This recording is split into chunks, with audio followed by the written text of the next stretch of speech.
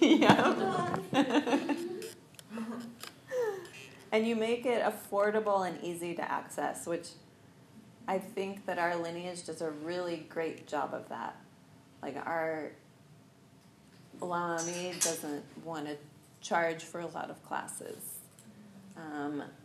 Retreats are really affordable compared to other retreats. So it's approachable for people. And some, other lineages have different views on it. And, they do whatever works for them. But some retreats are really expensive. And it's just, I could not afford to go. You know what I mean? They're just very pricey. So the point is, even if people need a place to stay to get to class, you give it to them. If they need money to get to class, you give it to them. And it's an honor to support them. In the monastery, there's no such thing as charging for the Dharma, and many of the High Lamas are supporting lots of students at great personal sacrifice. They feed them, they take care of all their needs. Some of the lamas even have multiple students living with them, staying in their small room that they have. So how do we attract people to the Dharma? Number one, we use material things. And for me, whenever Lama Ami has given me material gifts, that's I don't know if that's my love language or, whatever.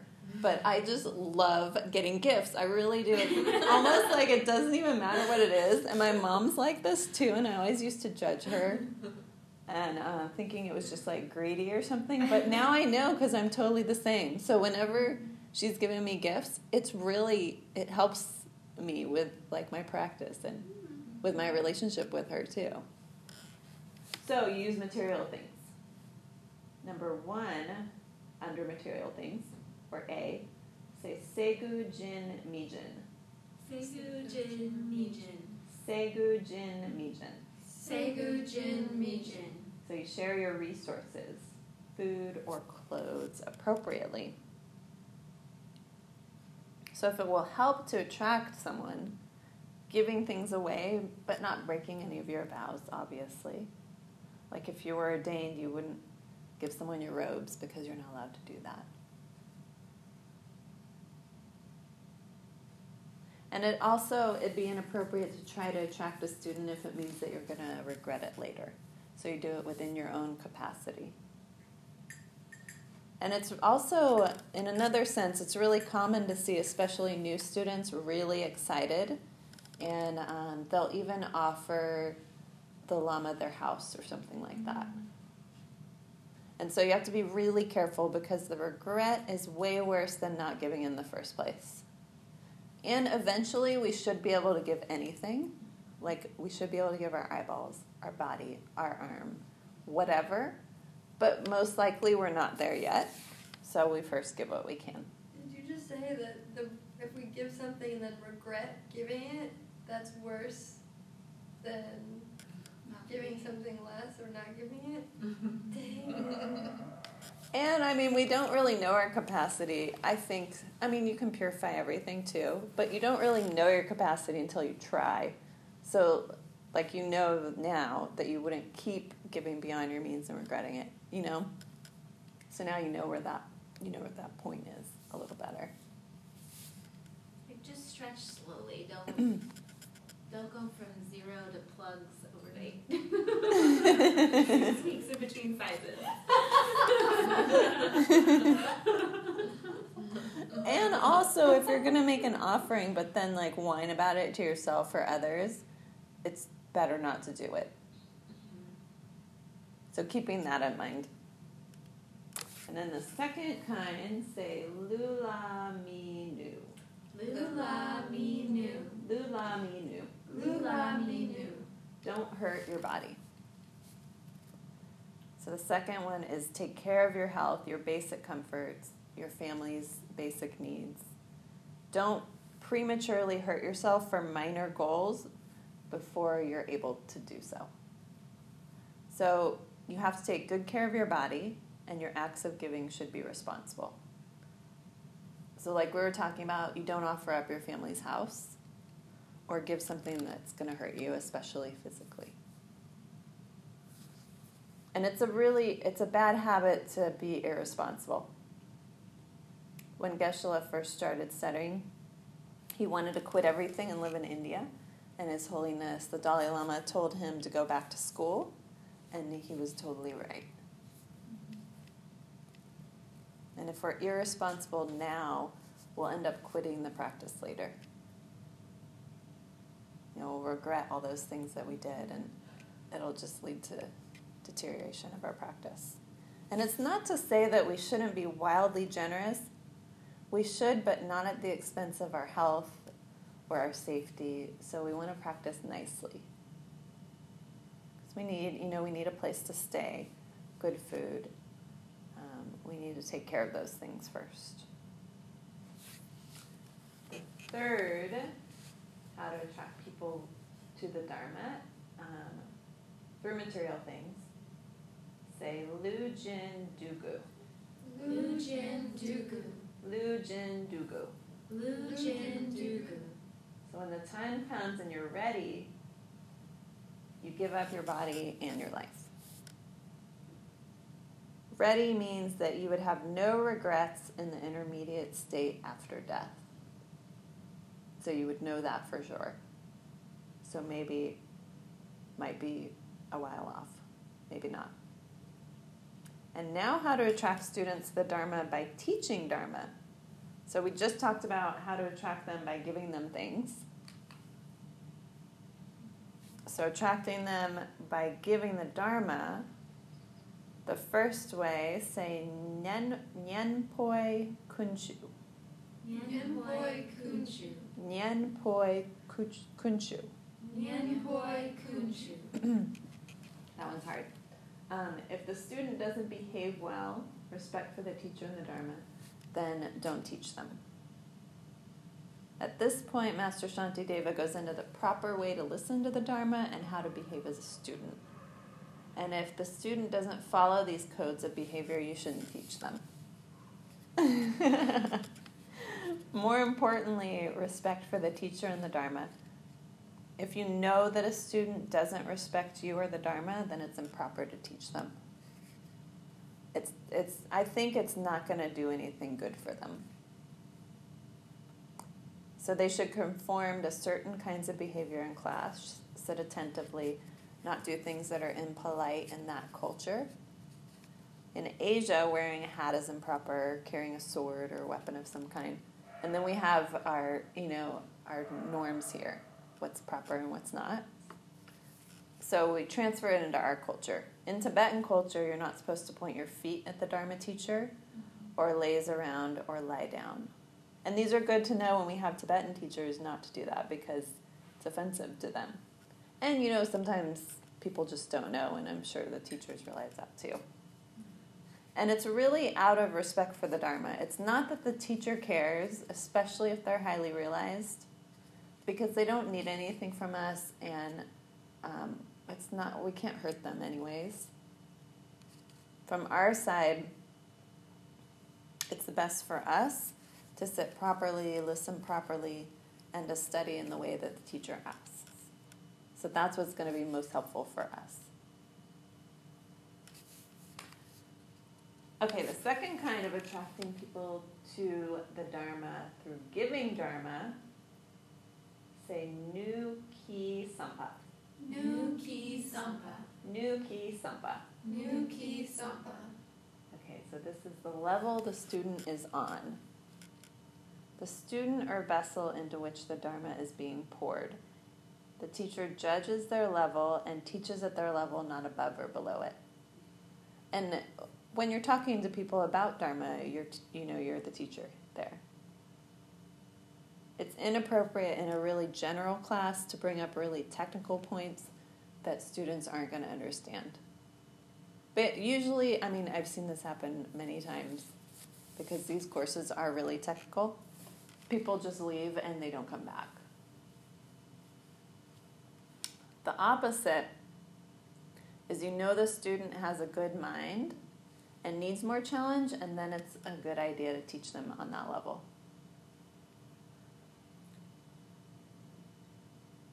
and how Master Dharmabhadra taught. He would give the normal visualization, and then he would say, for those of you who would be bored with this, here's a more complex visualization. And from my understanding, I don't think that necessarily means that one student is any further ahead than the other. They're just different minds. And usually I think that's where our mind goes, which can then lead to pride if we're one that needs the more complex visualization. Sometimes we might be a lot more advanced, but I don't know that it's because of that,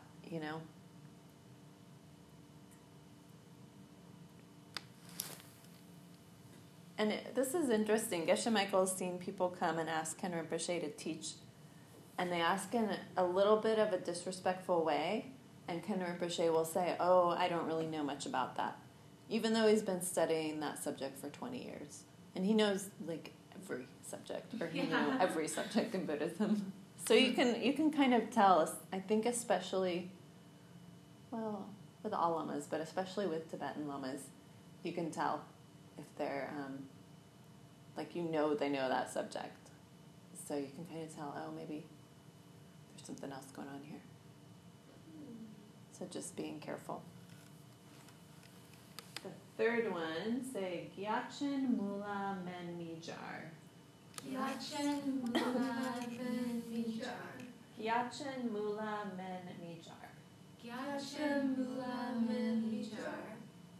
So if you find a student with great potential, don't teach them the lower paths. Teach them the highest possible level that they can grasp and understand. Don't give them less than they can digest and leave them half full. And then don't overfeed someone with a smaller scope, which is just going to freak them out. Gyatchen is a code word for Mahayana.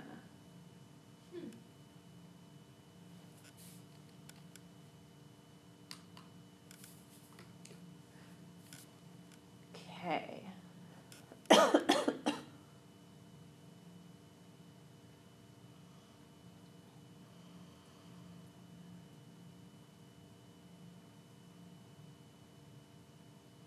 Okay.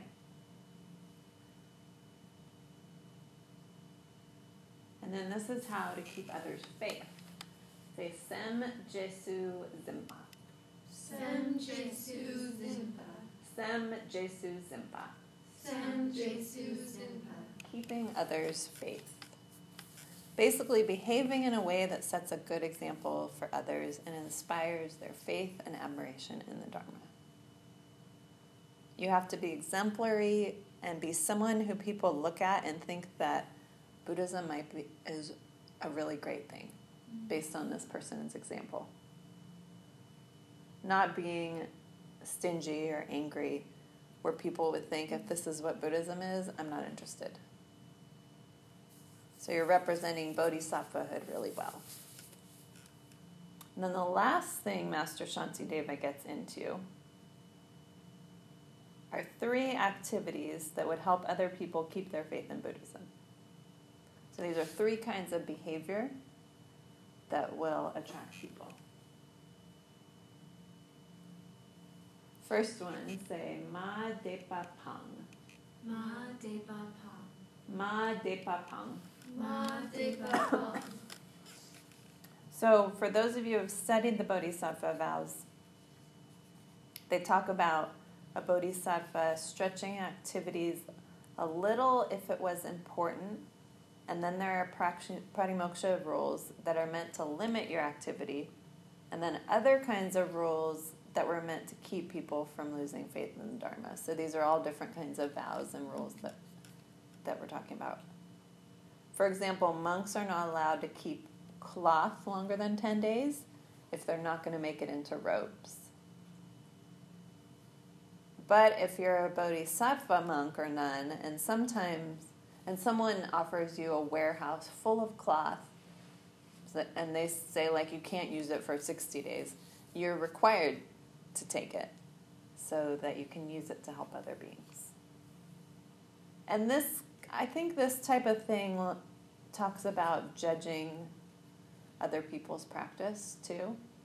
you don't know what vows someone else has. Especially they might have secret vows that we don't even know yet. And so judging their actions is kind of hard to do. I mean, not that we should let someone harm us or something like that, but just to be careful. And really, the pure Hinayana vows, they're meant to keep your life really simple.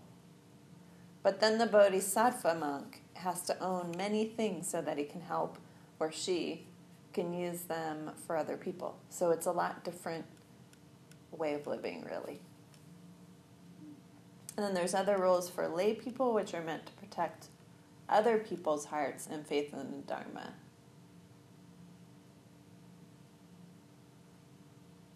And these are the examples that Master Shantideva gives. Don't blow your nose on the street, or spit on the street, or look disheveled. As a monk? I think he might be talking to monks, but I think we could say in general. I've heard it taught that you don't spit where other people are going to walk, and you don't put your feet where other people are going to sit. Which can be tricky because a lot of times we put our feet up on chairs, you know?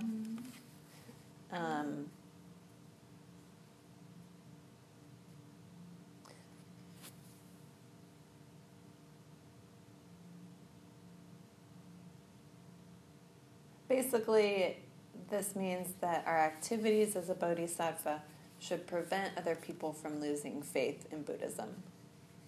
So we shouldn't be acting in a way where people are skeptical or start to lose faith in the teachings. Second, say Lam Tun Pa. Lam Tun Pa. Lam Tun Pa. Lam Tun Pa. Have good manners when you interact with others. So basically, having a generally pleasing manner, be polite and sensitive to others' needs. Easier said than done a lot of times, really. Be considerate and thoughtful. A bodhisattva should have good manners for their culture. Having a generally pleasing manner and sensitive to others' impressions and needs. And maybe it doesn't seem that important or it doesn't matter that much. But Master Shantideva says that this is a reflection of your whole bodhisattva practice. That you would be behaving this way. Okay. Third, say Nyalwe Kunchu. Nyalwe Kunchu. Nyalwe Kunchu. Nyalwe Kunchu. I don't know if you guys all know this one, but going to sleep properly or in a nice way. Here, Master Shantideva gets into a good way to go to sleep. And he says that it's good to emulate the Buddha as he laid down for the final time on this planet. So he laid on his right side with his right hand under his head. I put both hands under, I don't know why. And his left leg on top of his right, so you're just laying on your side. You lie on your right as you fall asleep.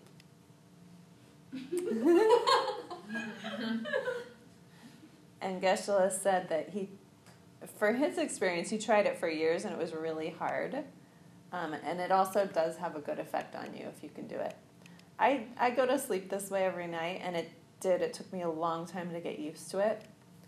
And you'll end up like flopping over in the middle of the night and that sort of thing. But if you have a lot of trouble sleeping because of it, then just do it for a while and then move on to something else. But over the years, I've trained myself where I think it's really good because somehow, like you fall asleep easily once you get into that habit of sleeping like that. I haven't tried it with another position. I don't know if it's something like magical with that position because of the meaning behind it, or if it's just like habit. But I tend to think it's because of the position. So if you have like a sleeping ritual that you do every night, then like your body's primed to go to sleep. Like it knows what's happening. just like a, like pulling down the covers, setting up your room for bedtime, putting on pajamas, all that stuff. And the idea behind this one, in Asia, if someone saw you asleep in that position, it would be very pleasing to them. And then you think of some virtuous object as you fall asleep, and it's really typical that you would put your head and you would visualize that your head's in your lama's lap. And then you go off to sleep with some sort of devotion for them. You think of their good qualities. And you think of them as totally pure, physically, spiritually. That's typical direction. And then you're thinking, I'm going to sleep in order to wake up rested so that I can do great virtue. It does wonders. You have to just control your mind and discipline it. Do not think about bad things before you go to sleep. You will not get a good night's sleep.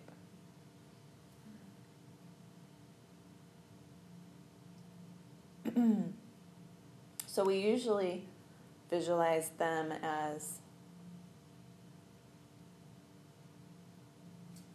around 16 or 18 years old, the lama. And they usually say in beautiful clothes and jewels and beautiful hair. And don't be shy about it. You can completely embellish. You make them absolutely perfect. Any negativity or flaws that you see in them is your own projection anyways, And people may think that it's naive when they see someone offering or being really devotional. And I kind of think sometimes maybe it just makes us uncomfortable. But the truth is that if we know the teachings, we should be bowing down and making offerings and visualizing them as a deity. Because it's the best possible thing that we can do for ourselves and for everybody else. And the other way, this is Geshe talking, the other way he says is just stupid, to try not to look too devotional, to try to look really reasonable, because you can just die like that, trying to look reasonable, and we will. So it's like Jesus Christ, if that brings like some gravity or, like some wow factor, walking into the room, or the Buddha. You would just throw yourself down and throw flowers at them. And if you hold back and think it's silly or naive, then you're missing an opportunity. And it's not. They really are the representative of the Buddhas across the universe. And if you don't relate to them that way, you'll never get the benefit of doing so.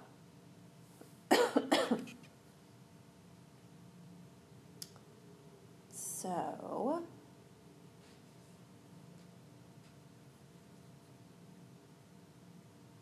we actually ended early. Isn't that weird? So we'll take a few moments to just appreciate all the good that we've done and taste the sweetness of it. And the whole point is not to be shy or inhibited to be a bodhisattva, to stop and do something unusual and help people, have devotion, see your lamas as fully enlightened Buddhas, and that you're not a normal person anymore.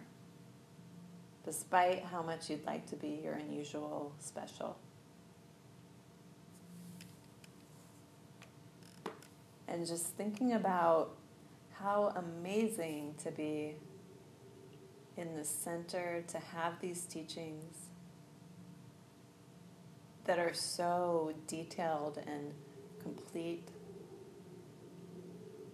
to have a center to study in, to have Dharma brothers and sisters, to even be interested to come here for 10 weeks, to think about helping other beings, and just keep thinking about whatever helps you get that feeling. Wow, this is so amazing.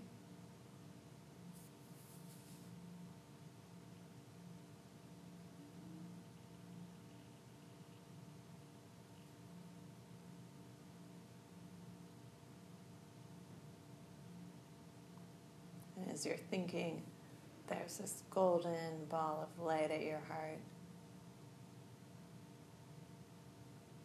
that's slowly spreading through your body, dissolving all negativities, all obscurations. And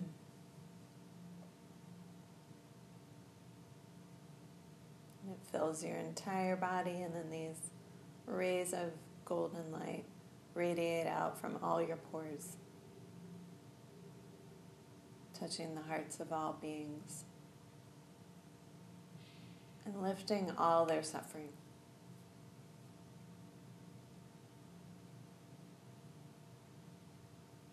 So in this way, we're offering our practice.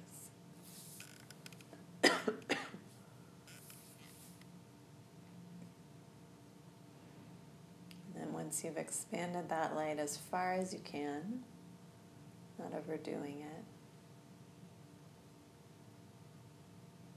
feel this golden nectar light slowly, slowly coming back into your heart.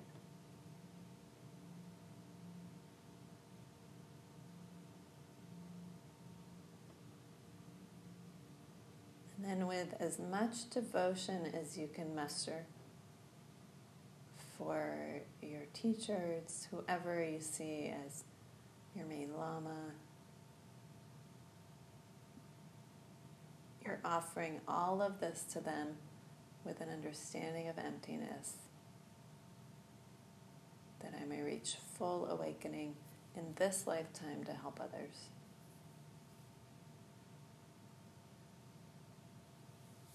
And we're offering as Lauren leads us in the prayers.